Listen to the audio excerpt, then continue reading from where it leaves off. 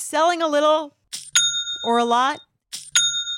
Shopify helps you do your thing however you cha-ching. Shopify is the global commerce platform that helps you sell at every stage of your business. What I love about Shopify is basically how no matter how big you want to grow, Shopify gives you everything you need to take control and take your business to the next level. I know we use Shopify here at Betches, and honestly, anyone with any kind of business could really benefit from Shopify. Whether you're selling scented soap or offering outdoor outfits, Shopify helps you sell everywhere, from their all-in-one e-commerce platform to their in-person POS system. Wherever and whatever you're selling, Shopify's got you covered.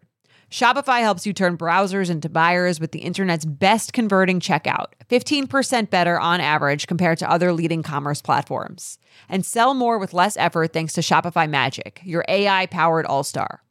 Shopify powers 10% of all e-commerce in the U.S., and Shopify is the global force behind Allbirds, Rothy's, and Brooklyn, and millions of other entrepreneurs of every size across 175 countries. Plus, Shopify's award-winning 24/7 help is there to support your success every step of the way, because businesses that grow, grow with Shopify. Sign up for a $1 per month trial period at shopify.com/betches, all lowercase. Go to shopify.com/betches now to grow your business no matter what stage you're in. Shopify.com/betches. Just a reminder that Diet Starts Tomorrow is a podcast for entertainment purposes only. It is not a medical podcast and does not constitute medical advice. Always seek the advice of a physician or a health professional. Betches Media presents Diet Starts Tomorrow. But I stand behind my decision to avoid salad and other disgusting things. with hosts Remy Casimir I'll have what she's having. And Emily Lubin. Remember, chew like you'd have a secret. We're here to amuse. Your boosh. Hello and welcome to Diet Starts Tomorrow. I'm Emily. And I'm Remy, and today's topic was inspired by a Dear DST that we read not too long ago, you might remember, about egg donation. So we realized we know very little about egg donation and egg freezing for that matter, and we decided to invite two very knowledgeable women on the podcast today to answer our questions and your questions. So we are joined by the co-founder and CEO of Co-Fertility, Lauren Makler, as well as reproductive endocrinologist Dr. Meera Shah. Welcome, you guys. Thank you. We're so excited to be here. Thanks for having us. Yeah. And you guys actually reached out after that episode in response to, it was specifically a question about BMI and egg freezing. And we're going to get to that because we got a lot of questions about that after that episode. And to be honest, I was a little confused too, but we'll get into that. But to start off, I'm wondering, Lauren, you're the CEO and co-founder of Co-Fertility. Could you tell me a little bit about what Co-Fertility is and what its mission is?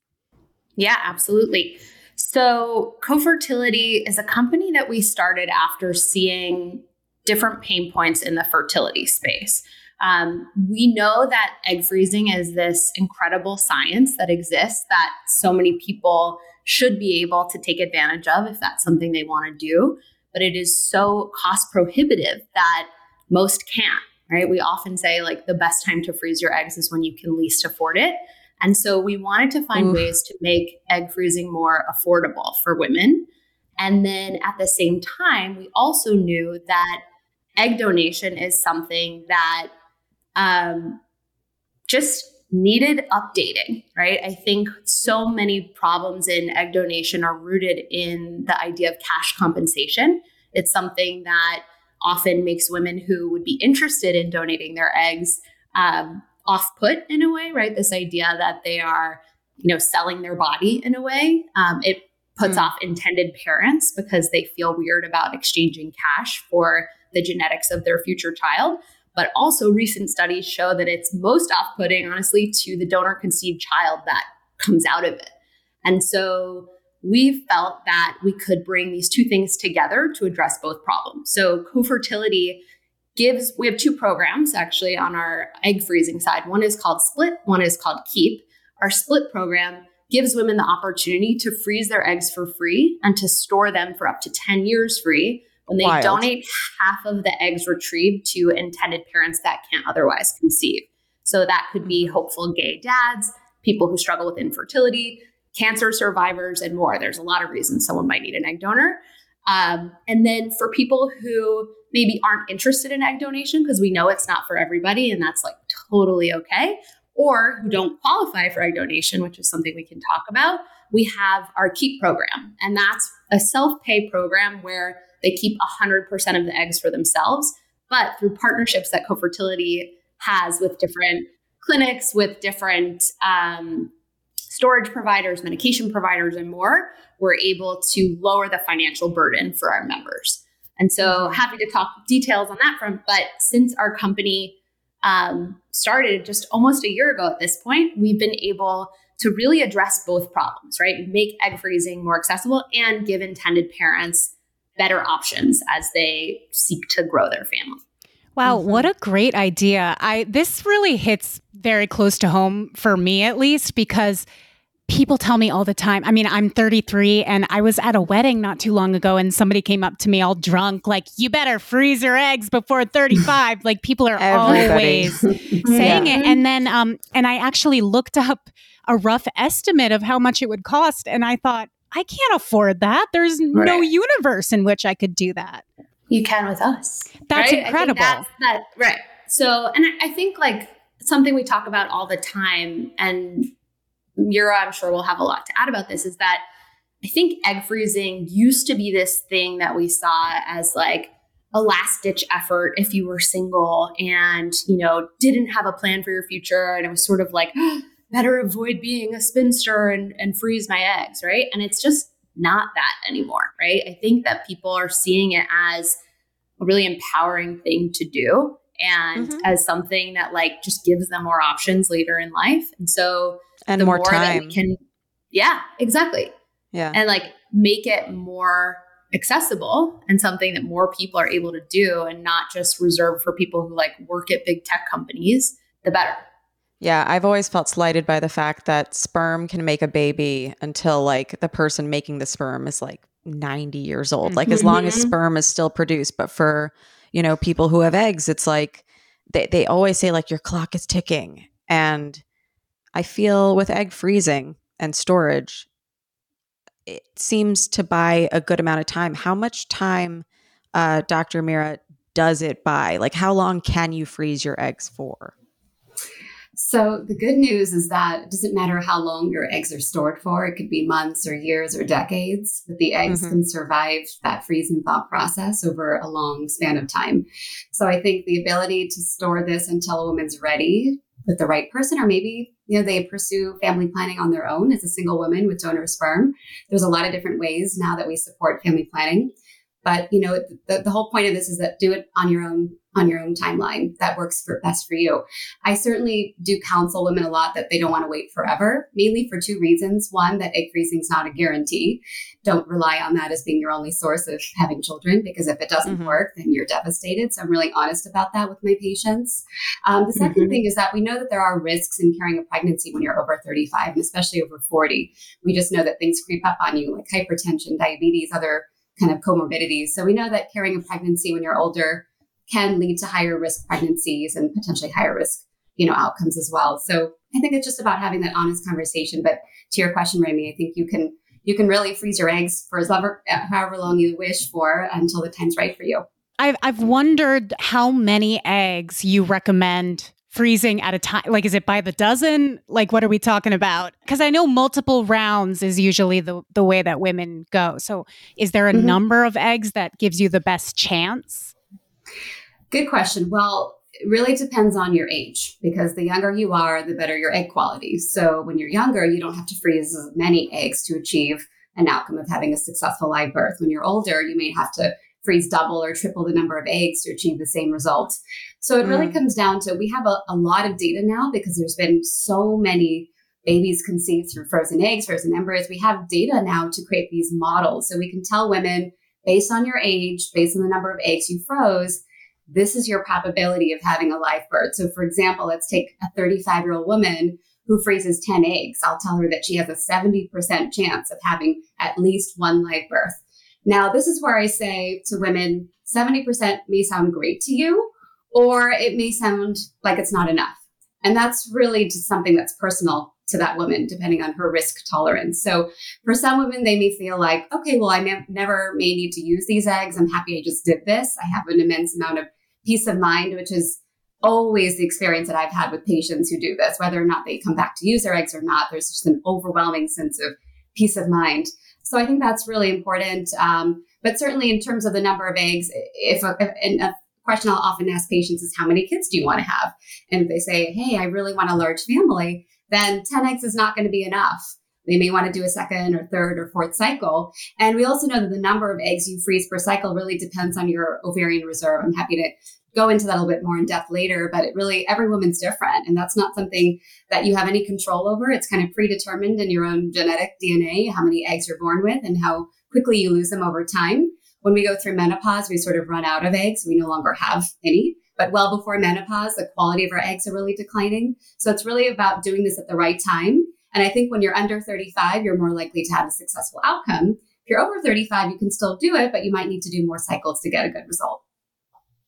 And we're saying women a lot, but I was wondering, can trans men or non-binary people who are on testosterone donate eggs as well? Or can they freeze eggs as well? Absolutely. And thank you for clarifying that. Thank you. I should really say individuals with ovaries, because really anyone who has an ovary is a candidate for egg freezing. And I have cared for many trans individuals over the past, especially before they were going to undergo their transition with starting testosterone. We know that testosterone will kind of shut down their menstrual cycles and their whole reproductive axis of hormones, right? Yeah. And they don't want to have to come off of testosterone later to have a family. So typically I'll try to see them before that transition begins.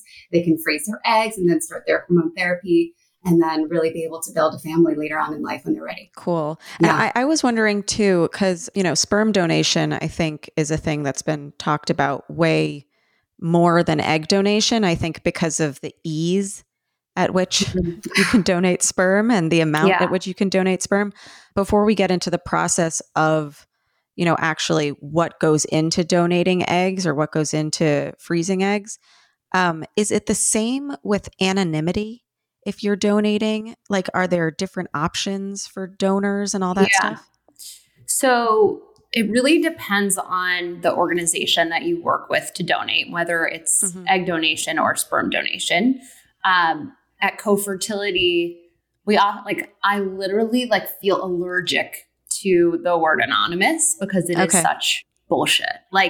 It just is, right? This idea, 23andMe exists. And so the idea that even if you as a donor never take a 23andMe test, but your great uncle does, right? Someday, you could be found, right? And so I think these organizations that are out there being like, oh, donate your eggs or your sperm anonymously, it's just a lie, right? It's false to the donor and to the parents that are receiving on the receiving side, right? So we're really upfront about that with our members on both sides. And we offer two options. One is called disclosed. One is called undisclosed. Disclosed is where they have one another's contact information and they even have the opportunity to meet ahead of time. We call it a match meeting. And it's interesting because I think so much fear around donation comes from this idea that you might be walking down the street one day and see someone that looks like you and think that's your offspring, right? That's the fear. And a disclosed donation really helps with that, right? Not only could you meet the intended parents, but you can have it set up in a legal agreement with the intended parents that you get a photo once a year, or you have the opportunity to connect down the line if you want to, or maybe you share when you have a child someday so that there's a mutual understanding there. The match meetings that we have truly been probably the highlight of my entire career when I get to sit in on one of those. It is so incredible to see parents connect with the person who's going to donate their genetics and to see the things they have in common and the hopes that they have for their future. It's really incredible. And it can be a beautiful thing. It doesn't have to be so transactional. We also offer what we call disclosed donations, which are very purposely not called anonymous. But the idea is that maybe for cultural reasons or maybe for emotional reasons, it doesn't feel right to share contact information at the beginning of this phase. Or maybe they don't want to meet on Zoom, but instead they write one another a letter or something like that. As long as both parties are aware that they could be contacted someday and that, genetic testing makes it possible for them to find one another. Like, we, of course, want to support what feels right for people. So I will say, like, a vast majority of our matches are disclosed and they do get to know one another, but it doesn't have to be the case. So unfortunately, there are a lot of companies out there that still go this anonymous route and promote that. And I can't do anything about it, but I can make sure that, like, we're really upfront and honest about the realities of that with co-fertility. That's a really, sense. yeah. I mean, that makes so much sense. And I actually personally know people that's happened to. I think 23andMe has made it so common for people to, whether they want to or not, be connected to their birth parents. Right. And so just my friend acknowledging. found out she's one of 11 siblings because this guy donated that many times in 1 year, and they're all the same age. I think like 20 plus years ago, no one had envisioned 23andMe, right? They didn't think like, oh, it's going to be possible to find all of these other genetic half siblings someday. So we might as well make as much money off this one donor we possibly can, right? And I don't fault the people in the fertility space back then, because that they did what they thought was best and they did as well as they could. But now that we know how traumatic that can be and how hard that can be for everyone involved, we just need to do better. So that's what we're trying to do. It feels like cat food has been the same forever. Smelly, boring, made of mystery ingredients. That's why you've got to try Smalls. Smalls cat food is protein-packed recipes made with preservative-free ingredients you'd find in your own fridge. And it's delivered right to your door. Make the switch from kibble and give your cat a meal they'll love. We actually sent some Smalls to my friend in Brooklyn who is fostering kittens, and they took to it right away. It is delicious. It is nutritious. It is easy to serve. Yum, yum, yum, eat it up. Your cute kitty is descended from ferocious desert cats who hunted live prey. Even if your cat prefers to nap all day, they still need fresh, protein-packed meals for a balanced and healthy diet. Other brands fill their food with mysterious meat byproducts, artificial flavoring, and preservatives with names I don't even want to try to pronounce. After switching it up to Smalls, 90% of cat owners reported overall health improvements. That's major. The team at Smalls is so confident your cat will love their product that you can try it risk-free. That means they'll completely refund you if your picky cat won't eat their food. Now is the time to make the switch to Smalls. Head to smalls.com/DST and use promo code DST at checkout for 50% off your first order, plus free shipping. That's the best offer you'll find. But you have to use my code DST for 50% off your first order. One last time, that's promo code DST for 50% off your first order, plus free shipping. This episode is brought to you by Nuuly. Have you ever felt that fast fashion ick, but can't always find the super high-end stuff? I have a solution for you, Nuuly. Nuuly has everything you need to bring your closet up to speed for this season without breaking the bank. Free your closet of impulse purchases and skip the buyer's remorse by renting instead. Nuuly is a subscription clothing rental service. For just $98 a month, you get your choice of any 6 styles each month. Access to thousands of styles from more than 400 brands. There are no fees, late fees, damage fees, or fees to pause or cancel. They also have inclusive sizing, up to 5X, as well as petite and maternity.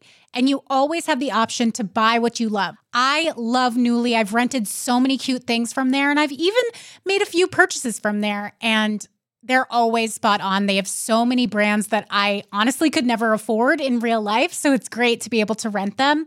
Nuuly is a great value at $98 a month for any 6 styles.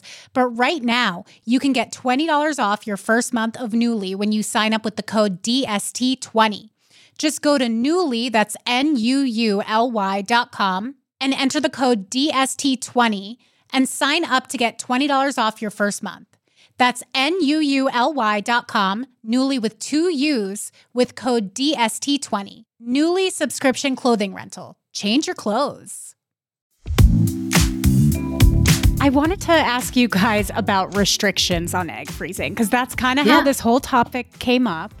Totally. You know, whether it be BMI or mental illness, how do you determine what makes somebody unqualified for egg donation? So the goal of co-fertility is to make a match in which an intended parent couple is going to have a hopefully successful outcome. So we're trying to choose a donor candidate that is a good, qualifier for going through this process, that it's going to be safe and hopefully yield a good result. So, we have definitely taken a thoughtful approach around this with as many opinions as possible. And we certainly follow the guidelines of the American Society of Reproductive Medicine, or ASRM. There's certain other organizations like the FDA that also have restrictions. So we've tried to encompass all of that to come up with what we feel like is fair and just for our community. And we, again, our goal is really to be as inclusive as possible. And certainly, our whole mission is access to care. So we really want to be able to provide this service to as many people who are interested as possible. And as Lauren mentioned earlier on, we have two programs. So the KEEP program, for anyone who would disqualify for the split program, can still freeze their eggs under that program. So we really want to be inclusive. But going back to your specific question, age, because we know that's linked to egg quality, is certainly a qualifier. And there are different age cutoffs depending on the agency you work with. We know that you don't want a geriatric egg from someone in her 40s. I love that that's geriatric. Well, over 35 is technically geriatric, which is just a horrendous term. I'm protesting to end Kill me. Get me a walker. I'm almost there. The worst word. It's the worst word. It really is. Not developed by women, clearly. But in terms of the other qualifiers, age is really important. Medical history.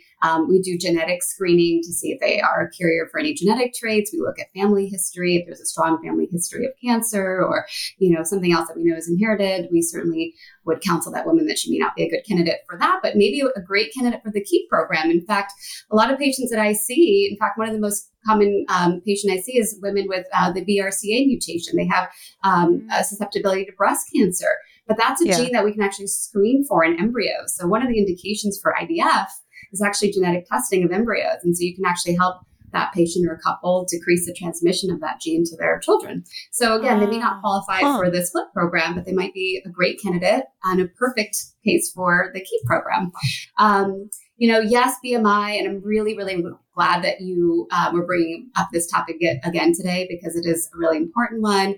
And I just want to say up front that, I personally believe that BMI is not a great metric for health. We just know that. We know that it's not ethnic specific. We know that there's a lot of ambiguity around BMI when it comes to people who may have more muscle, percentage, body percentage. So really, it's not a great metric. But unfortunately, that's what we have to use, because a lot of the studies were based off of BMI stratification and looking at risks of certain things. So in terms of egg freezing and how that all relates, the reason that, we use cutoffs is because there are some studies that indicate that higher BMI is associated with impaired fertility and lower IVF outcomes.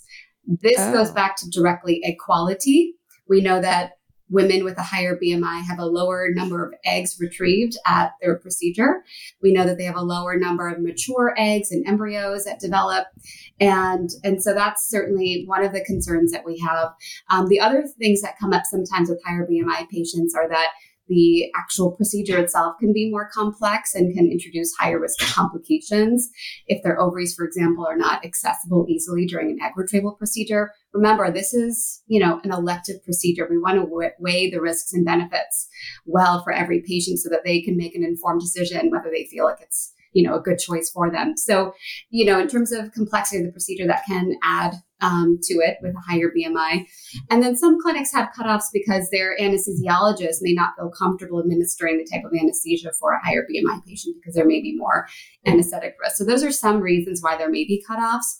We at Co-Fertility have really tried to take a step back and be really thoughtful about this. And again, try to be as inclusive as possible. So our major restrictions are because we're partnering directly with clinics. We know that clinics are going to have their cutoffs, but we also partner with clinics who may not have cutoffs. So if a patient may not qualify for the split program, we're going to send them right to some place that's going to take care of them.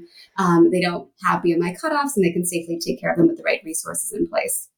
Got it. Have you ever had a patient that their BMI was too high? And also, I'd love to know what that number is, if it's above 30, if it's above 25, or whatever it might be. But have you ever had somebody who didn't qualify because of their BMI and then they just said, okay, well, I'll go lose weight and come back, and then they end up doing it? Yeah. Does it matter if it's like, because I think the person who wrote us was like, all they took was the BMI and then they said no. And I was like, and like no history, like nothing else, like your BMI can change over your lifetime. Mm-hmm. So like, is there a history taken as well?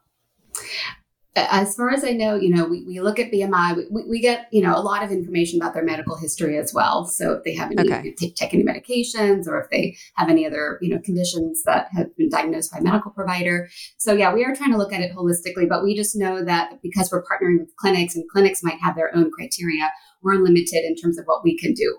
But that being said, I think we try our very best to partner with clinics. For example, my own clinic is one in which we are inclusive to women of all BMI categories. And so I actually this morning saw a patient who was rejected by another clinic, and they know that my clinic is inclusive. And that patient came to see me this morning. It was a very emotional visit because she felt shamed and she didn't feel like she got the best care.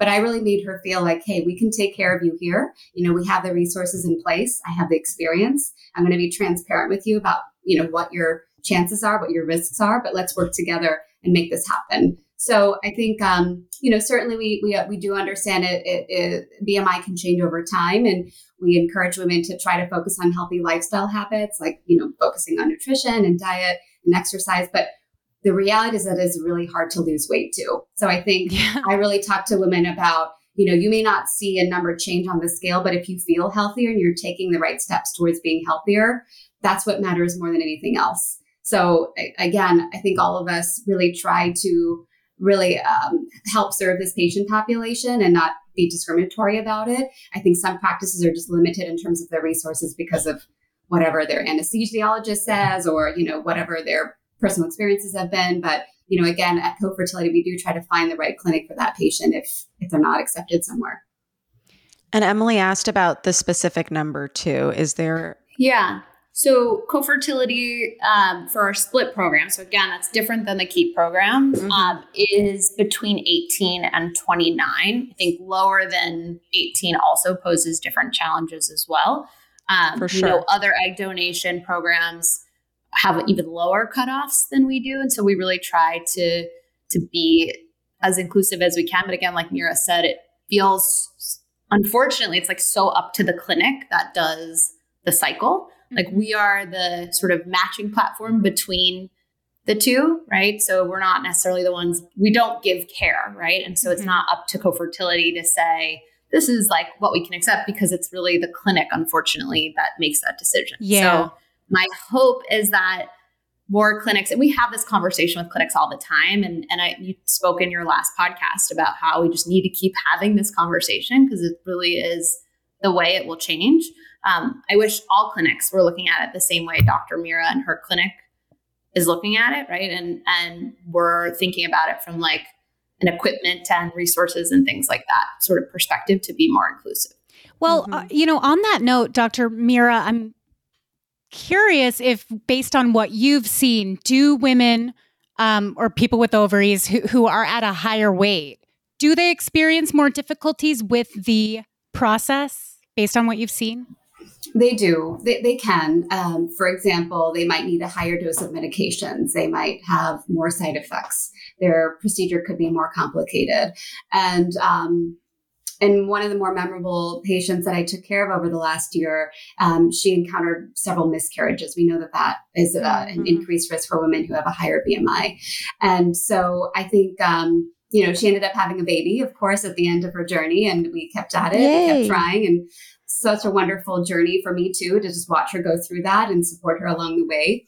But yes, there are real risks that you have to talk about. But I think if you find the right clinic and provider is going to stick with you and support you, and there are many women who are successful with their IVF journeys, probably more often than not. So they should be offered the care just like any other patient. And what does that process look like? Because when you think about sperm donation, it's like they give you a magazine, a cup, they put you in a room, and boom, you're done. With egg retrieval, it feels a little different. It's a little bit different. It starts by just kind of assessing the ovarian reserve. So this is a quantitative way to look at how many eggs a woman has. And there's two ways we can do this. We can look at a blood test called anti-Müllerian hormone. This is a hormone that's released by the eggs. And then we can actually visually look at the ovaries and actually count up follicles. And usually those two things correlate really well. And that helps us a lot with predicting how women are going to respond, how many eggs they're going to get, etc. So that's really the first thing that we look at. In terms of starting the process, essentially what we're trying to do is make reproduction more efficient. I often describe fertility and reproduction as being very wasteful and inefficient because we barely use a fraction of 1% of our eggs in our lifetime. Imagine that every month we're losing hundreds to thousands of eggs and only one egg is actually getting a chance. So the most number of eggs that someone has with ovaries has is actually when we were a fetus in our mother's uterus. Okay. Mm-hmm. Even by the time birth has happened, we've lost half of our eggs. Even before puberty, before we've even had a menstrual cycle, we've lost another 50% of our eggs. How? I should have been charging for these. I know. This is why it's so unfair. And, there's no way to control this process or slow it down. There are a few things that can accelerate it. Like we know smoking can accelerate the loss of eggs, but it is reversible. So women who stop smoking can actually halt that process. So that's good and hopefully motivational to hear for women. But, as we go through, and even if you're on birth control, even if you're pregnant, you're still losing eggs because this process happens continuously. But wait, when you don't have your period yet, how are you losing eggs?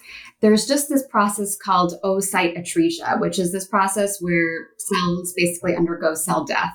And because unlike male biology, where the sperm has a stem cell that can kind of reproduce, we don't have the ability to create more eggs than what we're born with. So that's it. We have a finite number, and that number will go down over time at different rates, depending on, your health.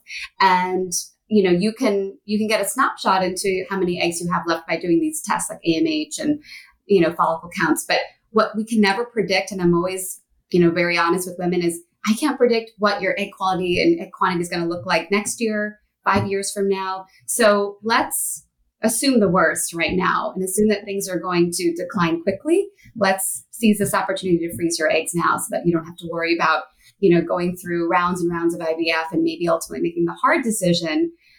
Let's be honest, choosing to use an egg donor is a very difficult one. And sometimes my patients have taken years to be just emotionally ready for that. So essentially these young women who are going to freeze their eggs through, for example, our program can be their own egg donors in the future and use their younger eggs. But, back to your original question, sorry, I'm digressing because I think all these things are really important and helpful for your audience to hear. So we can assess ovarian reserve. And once, we look at the follicle count on ultrasound, we can tell women, all right, based off of the number of follicles, this is roughly what we're predicting to see. But it's not until we start the process that we're going to actually see the results pan out. So the stimulation begins by having a woman administer and self-administer injectable hormones. The hormone that's the primary hormone of egg freezing ovarian stimulation is follicle stimulating hormone, or FSH. This is the hormone that your brain, your pituitary gland in your brain, secretes in really small quantities. And it only allows one egg out of that whole group. Remember, you might produce 10 or 15 every month, but only one egg is going to get selected to grow. It's kind of the chosen one, right? And then the other eggs, they don't have a chance. They didn't get enough of that hormone to stimulate. And so in a 2 to 4 week span, those eggs are gone and the cycle starts all over again. And your body doesn't know which egg to choose. It's not like it knows this egg is healthy, this one's not. It's a random selection. So at age 35, when half or more of your eggs are already genetically abnormal, because that happens as we age, there's more just chromosomal abnormalities as a woman ages. And that's why we face more infertility, have more miscarriages, Down syndrome is more common. That all goes back to the egg and the genetics of the egg. So when it comes to the process itself, we're using that follicle stimulating hormone to recruit all of those eggs. Remember, they were going to be gone anyway. So women are sometimes like, oh my gosh, is my fertility going to go down after you take out all these eggs? And I'm like, no, these are eggs that would have been gone anyway. We're just rescuing them. We're just giving them a second chance. And so your fertility is unchanged. by this whole process. And so by recruiting all of these eggs, we can get an entire cohort of however many eggs a woman has, 5, 10, 15, 20, etc., and freeze them all together. Again, these would have been lost anyway. And so the process takes about 2 weeks. So it's relatively short. During that time, the hormone that you're administering is that follicle stimulating hormone. We watch the follicles grow and we use transvaginal ultrasounds to monitor this. And when the follicles reach a certain size, you're ready for something called a trigger injection where the eggs are ready to be retrieved. And those initial hormones, that you do them at home, or is it the doctor is doing it? And it's are you self-administered? So they're doing it stabbing your butt or your thigh or your arm? Usually your abdomen, kind of like your lower abdomen. Okay. Yes. Okay. And the needles are really, really small. They're like the size of your pinky in terms of the length, and they just skim the surface of your skin. They're called subcutaneous because they're underneath the layer of the skin. So they're not like big old needles that go into the muscle. And the pens you probably didn't love the word stab. I hear it all the time, though. I mean, that's kind of what it is, right? A little prick in the tummy. But, I've had patients with like the most severe needle phobias just breeze through this process. Really, it's amazing. The first time they do it, they're overwhelmed, they're terrified, but they go through it and it's so quick that it's done before they know it. And it's easier because it's something that's important to them. Exactly. Like if something's really, really important to you, you'll probably be more likely to do it. Definitely. And this is where friends or partners can step in to help. I've had people who said that somebody came over to help them with their medication. So, it's helpful. I think sometimes women feel really isolated in this process, which is another thing co-fertility really focuses on, is building a community for women who are freezing their eggs, because it's a really lonely process. And it's really triggering for women to be thinking about their future and their fertility, especially if they're single and alone. So I often find women coming into my office in tears because they're like, I didn't realize how overwhelming this was going to be. Yeah, I could imagine so. Warmer weather is finally back. After so many cold months, it's nice to get outside and soak up the sun. But the springtime always brings those unwanted guests: pollen and seasonal allergies. April showers bring spring flowers and sniffly noses and stuffed up sinuses. Luckily for those of us who live with the symptoms of allergies, we can live Claritin Clear with Claritin D. Shout out to Claritin for supporting this episode and providing us with samples. I suffer from seasonal allergies. I just had them hit the other day. I couldn't breathe through my nose at all. And I popped a Claritin and it was like night and day. I'm a huge fan of Claritin. I use it on the regular and it always helps when we're making that transition from winter to spring, which is when my allergies flare up. Mainly it's my sinuses that get so clogged and the Claritin just clears it right up. Designed for serious allergy sufferers, Claritin D has 2 powerful ingredients in just 1 pill that relieve your allergy symptoms and decongest your nose so you can breathe better. This double action combination of prescription strength allergy medicine and the best decongestant available relieves sneezing, a runny nose, itchy and watery eyes, an itchy throat and nose, and sinus congestion and pressure with ease. Ready to live your life as if you don't have allergies? It's time to live Claritin Clear. Fast and powerful relief is just a quick trip away. Find Claritin D at the pharmacy counter. Ask for Claritin D at your local pharmacy counter. You don't even need a prescription. Go to Claritin.com right now for a discount so you can live Claritin Clear. Use as directed. In the market for investment-worthy bags, watches, and fine jewelry, Rebag is the answer. Rebag is a luxury resale platform where each piece is carefully inspected by experts to ensure quality and authenticity. Use Rebag to buy and sell finds from the world's top brands, including Louis Vuitton, Chanel, and Cartier. Head to Rebag.com and get up to 15% off your first purchase as a member with code REBAGNEW. Shop today at Rebag.com. That's REBAG.com. And use promo code REBAGNEW for up to 15% off your first purchase as a member. So with the FSH stage, Yes. do you need to be ovulating to administer that? So we're actually kind of preventing ovulation in this whole process. In fact, you take a medication to prevent that because, again, you don't want that egg to escape out of the follicle. You want to get that egg out of the follicle through the procedure, the egg retrieval. So you're actually taking a medication to prevent the body from doing that because it's going to have a tendency to want to get those eggs out. Your estrogen levels are going up and up and up, and your body doesn't know what's going on. It's going to want to do that. So there's actually another injectable medication that you use to prevent ovulation. So you're not ovulating through a cycle. You're not Okay, obvious. be honest with us. Yes. How many different shots are we doing in this process? Yeah, it adds up. I mean, some protocols are 1 or 2 a day. Other protocols are like 4 to 5 a day. It can be a lot. It definitely can be a lot. There's usually like a morning set and an evening set of medications. Okay. I did my first retrieval last week.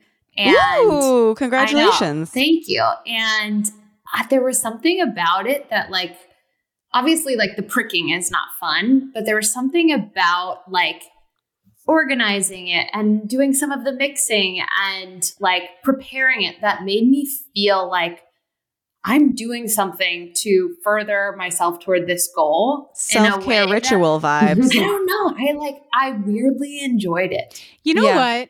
That's crazy, but that also, it does make sense. And because it's something that you can control. Like, I think the actual reason why a lot of people have these needle phobias, and I am in that group, by the way, is because you have experiences at the doctor where you don't have any control, or like they can't find, if it's a blood test, they can't find your vein. That happens all the time. And and so if you're doing it yourself, I could imagine that you feel more in control, so you're just at ease. Yes. Also, some people like getting like a tattoo or getting shots, but then this is like with your future in mind. So even more fun. Mm-hmm. But when it comes to collecting, like you do these 2 weeks of shots, right? And then again, it's not like there's just a cup to wait for your egg to fall out. What is the actual retrieval like? If only you could ejaculate eggs. You lay it like a chicken. All the time. Bloop. Yeah. Well, we're working on, and this is in the pipeline, maybe not in our generation, but in like 20 years, we're hoping that we can like take a biopsy of the skin and take like a fibroblast and reprogram it to a stem cell and give it all the signals to turn into an egg. So stay tuned for some really cool science, because there's some neat stuff in the pipeline. But yeah, so we don't collect in a collection cup, but we collect the eggs in a test tube, and it's done through a transvaginal ultrasound approach. Very safe. Okay, extremely safe. It takes about 5 to 10 minutes to actually perform the egg retrieval. You're under anesthesia, so you're totally comfortable, and the ovary is like right next to the vaginal wall. So under ultrasound guidance, we'll essentially take a very small needle and puncture through just a few millimeters of thickness of the vaginal wall, go directly into the ovary, section, each follicle, try to get an egg from every single follicle. Do that on the other side. And that's it. Patients wake up from their anesthesia. They feel maybe a little crampy, a little bit bloated for a couple of days, but the recovery can actually be pretty quick and smooth as well. I tell patients that they can go back to work the next day. If they're not going to be on their feet a ton, it's probably fine. Most people are back at it, pretty soon. And the ovary wall just heals right up? That just heals. It's really amazing. That's insane. There's no eggs just floating around in your body.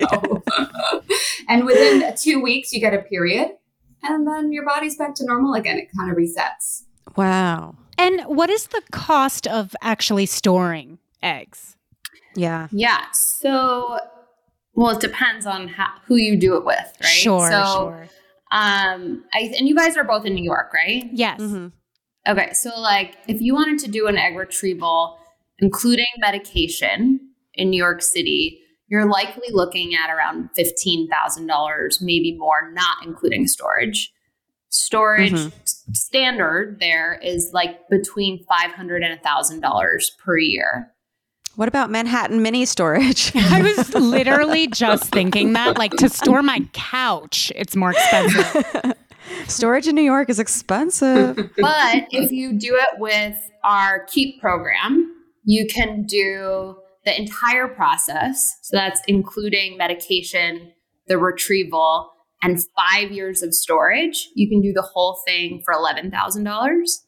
If you wanted to do 10 years of storage, which I think a lot of people want that freedom to not have to think about it, it's $12,000. And that's because we've been able to go in and negotiate on behalf of multiple people, right? It's different if you're like one person going in versus a group.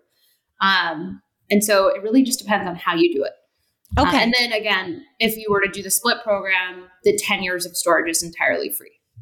Okay. And are you guys also in the business of embryo freezing? Like if a couple was doing it together and wanted to freeze embryos? Yeah, we have a lot of members who ask about this, and I'm sure, Meera, you have thoughts on it. And I think this is one of those things, we have some resources on our website about it too, right? It's like, if you feel ready with the person that you're with, like absolutely embryos should be part of how you're thinking about this. Are they more viable? I feel like every Bravo reality show has said embryos are more viable than eggs. I'll interject for a moment, and Lauren, you can finish. But it used to be the case that there was a big difference in the survival of a frozen embryo and a frozen egg.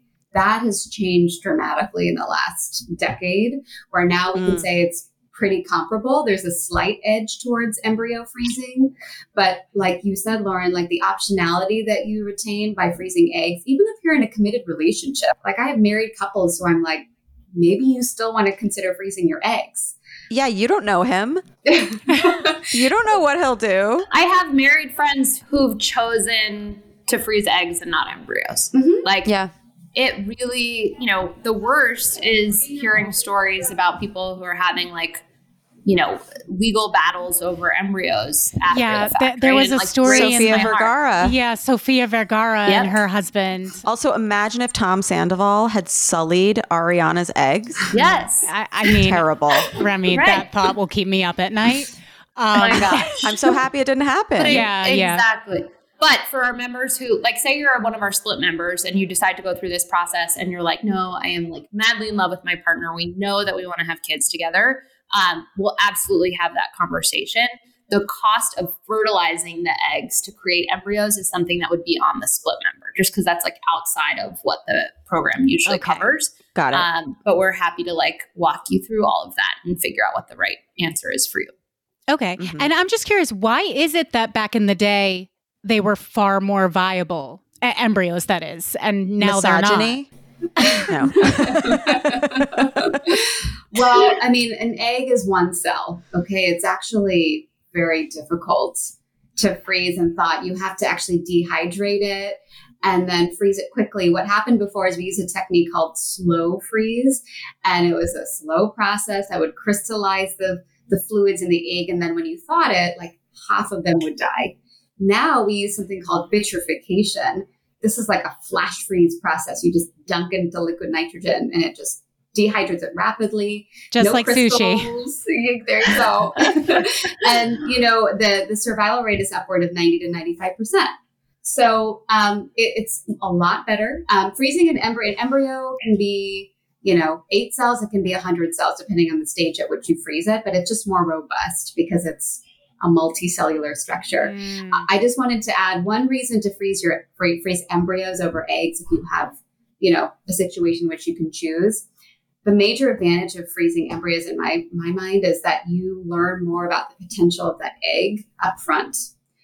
When you freeze an egg, you have no idea if it's going to fertilize, if it's going to make it to a viable embryo. You just don't know. I mean, we can give you these numbers and probabilities, but it's not until we actually do it that we're going to know. And with embryos, we can go to the extent of genetically testing them. And then it's still not a guarantee, but we can say, all right, out of your 20 eggs, we have 2 embryos and one of them is genetically normal. So maybe you want to do another cycle because that may not be enough to fulfill your family planning goals. And so that information up front might lead women, couples to do additional cycles if they learn that they didn't get what they hoped for. That's actually one of the split members I talked with last week who had finished her cycle already and had donated half of the eggs. Because the donated half were fertilized right away for the intended parents and PGT-I tested, like she knew she had great quality eggs that she had put away. So it was like more information than you would otherwise have if you just did egg freezing. Oh, wow. So that's another advantage to doing a freeze and share program. Yep. Yeah. Interesting. We do have listener questions to get to, but I just wanted to touch on one thing that you mentioned, because you talked about after 35, there are higher risks of genetic disorders or abnormalities.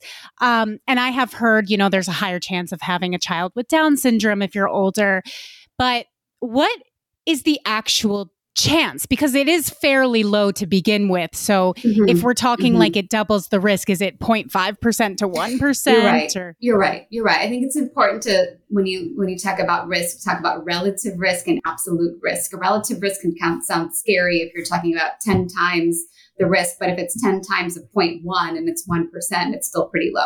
We're still talking about numbers that are in the low single digits when it comes to genetic abnormalities. So it is very low. It's just relatively higher, and it definitely goes up over 40. The really nice thing about, I mean, PGT, Lauren referred to that. It's a term that stands for pre-implantation genetic testing, where you can biopsy an embryo and actually look at all the chromosomes inside of it. And even to the extent you can look at like a single gene disorder, like I mentioned, BRCA, the breast cancer gene. Cystic fibrosis is another one that comes up, not infrequently. We can test for that in the embryo. So pretty amazing.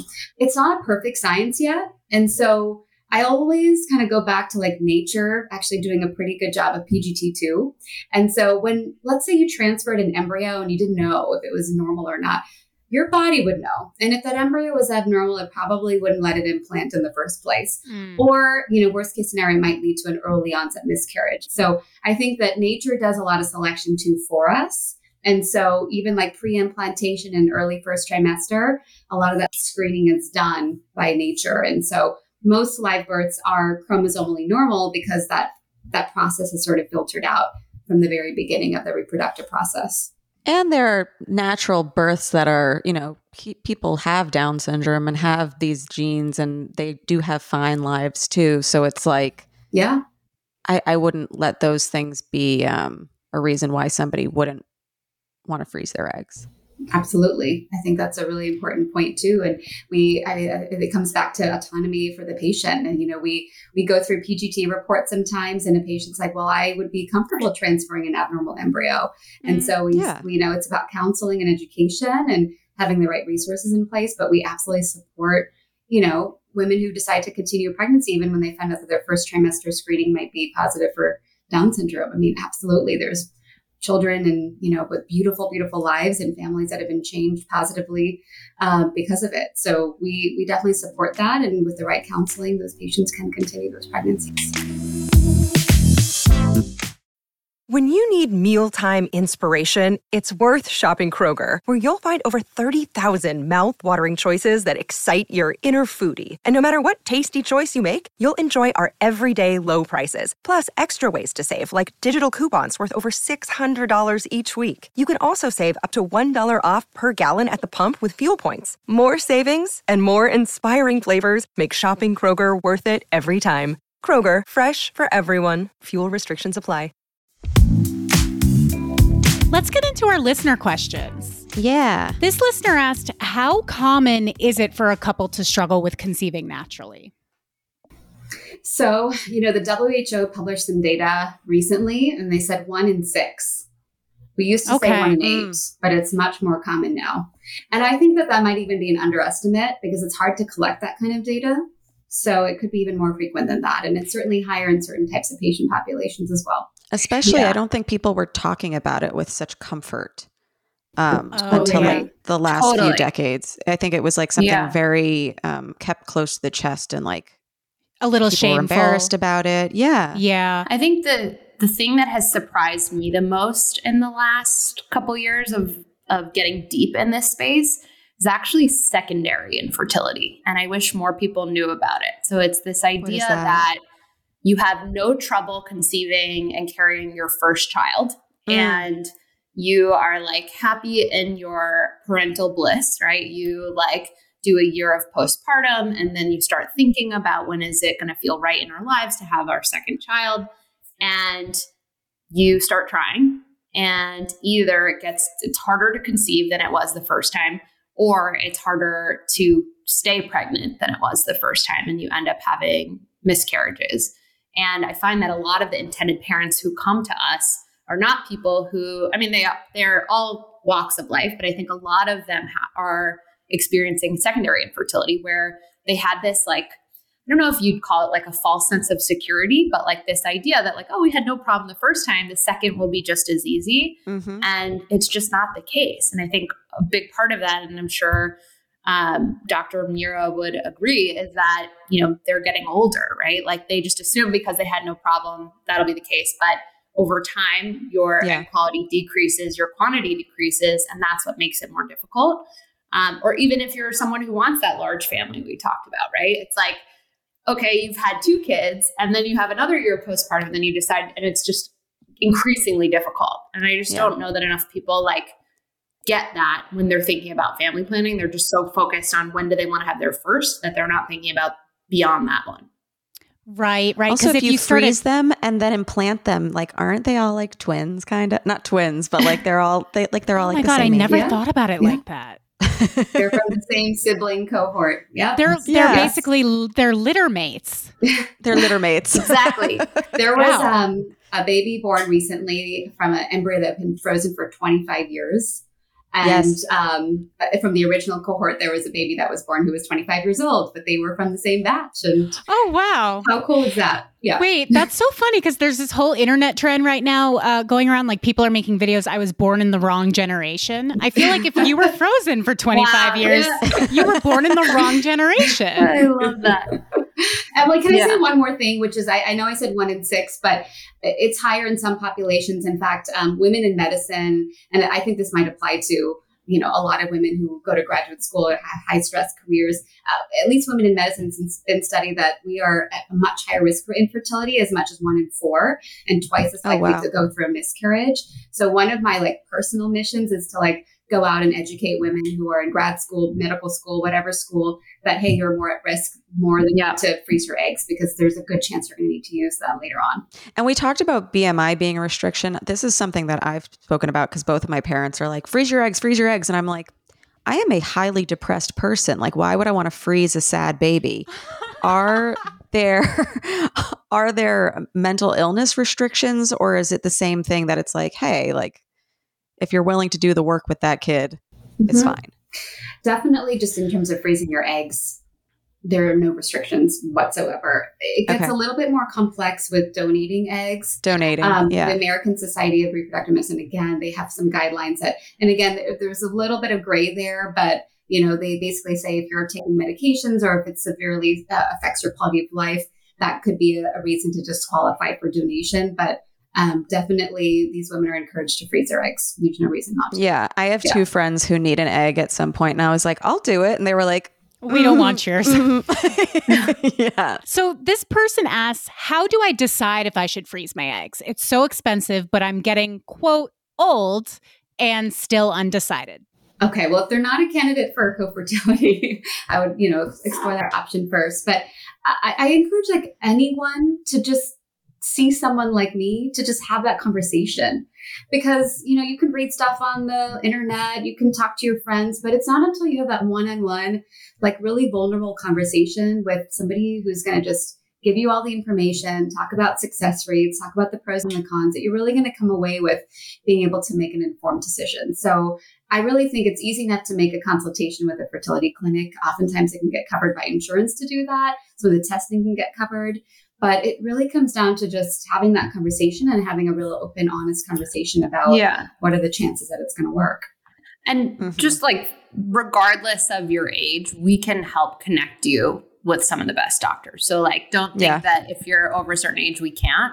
But I also am really a huge proponent of people having not just a consult, but having some blood work done and having an ultrasound just to know what your current fertility status looks like, right? The goal is to just not be surprised someday, right? I think it's just better to know. I think a lot of people, even we talk about this on our team all the time, right? This idea of burying your head in the sand about your fertility would be easier to just not know what your AMH is and not know what your follicle count looks like, because the alternative sounds worse.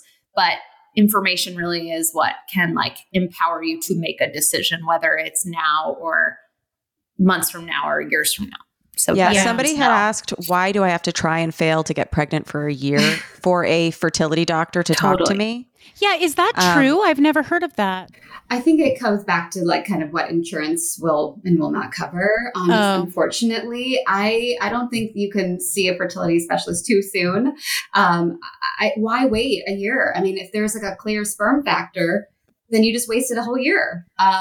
Or if you have endometriosis, which is a really common condition. I mean, there's so many things out there. So I definitely say, like, if your primary care doctor, maybe they may have the best intent in mind for you, but if you're feeling like the sense of urgency, we will never turn you away. We will see anyone, whether you've been trying for 0 months to 5 years or more. It doesn't matter. We just think that information, like Lauren said, is empowering to help make educated choices. Again, family planning goals, that's short-term and long-term. If you want to have multiple kids, we're thinking ahead. We're thinking, I want to help my patient get pregnant, but I also want to help them expand their family in 3 or 4 or 5 years. So it's that big picture that we're seeing. Right. Yeah. Do you have to come off of any medications during the egg freezing process?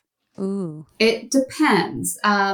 Certainly, there are a lot more restrictions around medications when you're actually trying to get pregnant. So there's certain medications you have to come off of.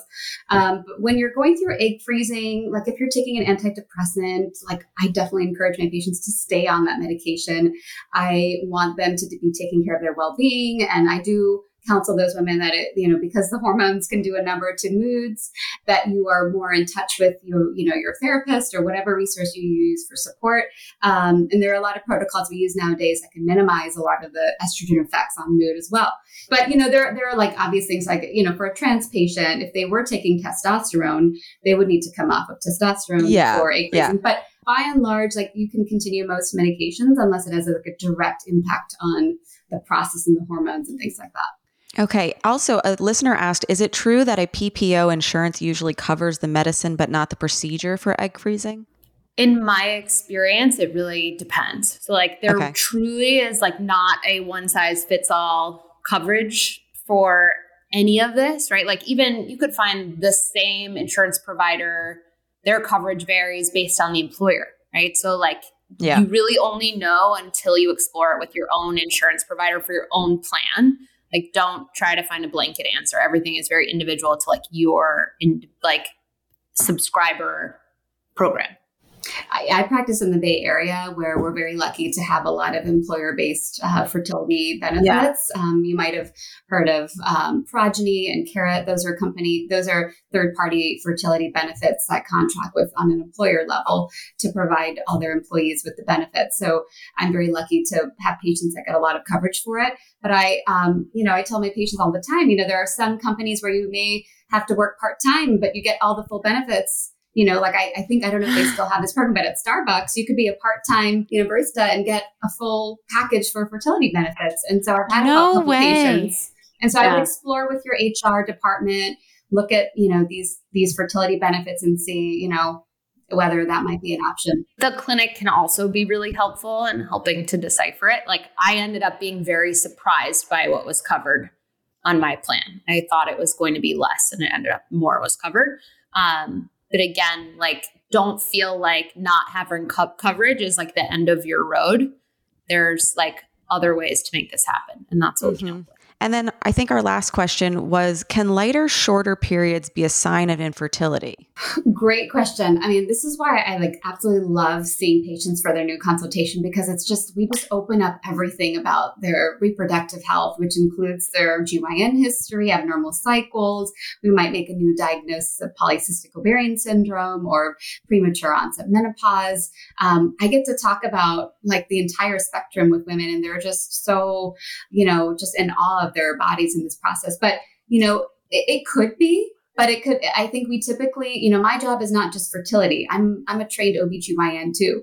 So I'm looking at all the reproductive hormones. I might diagnose a low thyroid or a high prolactin, which is another hormone that could interfere with reproduction. And sometimes I've diagnosed some pretty bizarre things that have led down a completely different pathway for a patient to take care of her health in another aspect. So it could, but I think your menstrual cycle is what we call our vital sign for a fertility specialist. We look at, we're going to ask you every detail. How many days do you bleed? What's your flow like? You do have some mid-cycle spotting. What's the length of your luteal phase? And we go through it in so much detail because every detail matters to me, and it could link back to fertility and hormones and things like that. So again, we're looking at the big picture and sometimes get to pick up some new things and educate a patient about other things that might help her with longevity and long-term health.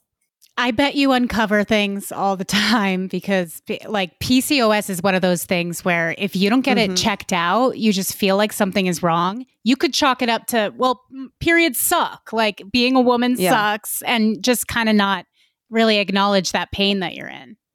I'm thinking about period differences though for myself, because I used to have a very, consistent, almost longer, more blood colored period. And now they're lighter, shorter, browner. And I'm like, oh, was that the IUD or is it a sign of aging and infertility? It's an interesting thing to think about. Definitely. IUDs are like an amazing form of contraception. I have seen it in a subset of women that it has changed their menstrual cycles even after their IUD was removed. And they described exactly what you just said, lighter periods. And most of the time it doesn't affect their fertility. There have been some rare cases that might have affected it, the way that their uterine lining develops, etc. But all in all, I still support women getting IUDs because I think it's one of the best forms of contraception. I love it so much. It's my favorite sex toy. I call it jewelry for your uterus. Yes. Oh, that's cute. Ooh, get me a blanket. You guys, thank you so much for coming on today. You were absolutely fabulous and you answered so many questions. Before we let you go, I wrote a song for this episode and it goes something like this. I might freeze my eggs. It's my dad's idea. Emily is next. How'd we get here? Oh my God.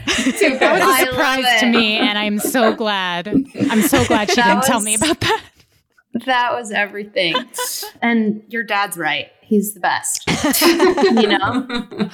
Sometimes dads are right. He says these sad babies are they're worth saving. They're worth it. Yeah, I agree. But you guys, thank you again. I think this episode's going to help a lot of people. And if you guys have any other questions, be sure to send your questions to dst@betches.com to get them answered. Yes. Follow us at Diet Starts Tomorrow on Instagram. If you like this episode, please write us a review.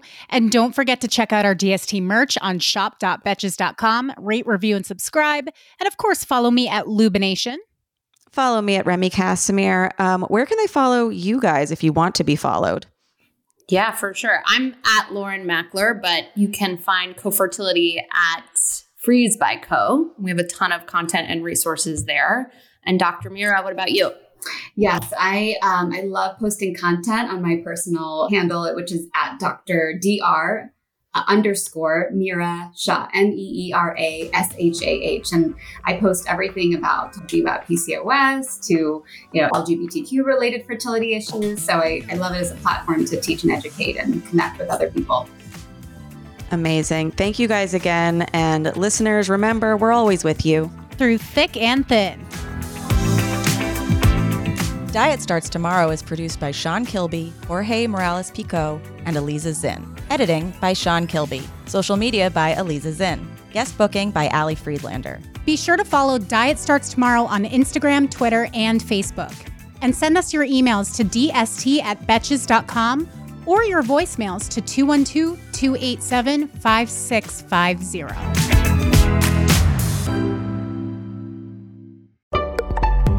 Betches.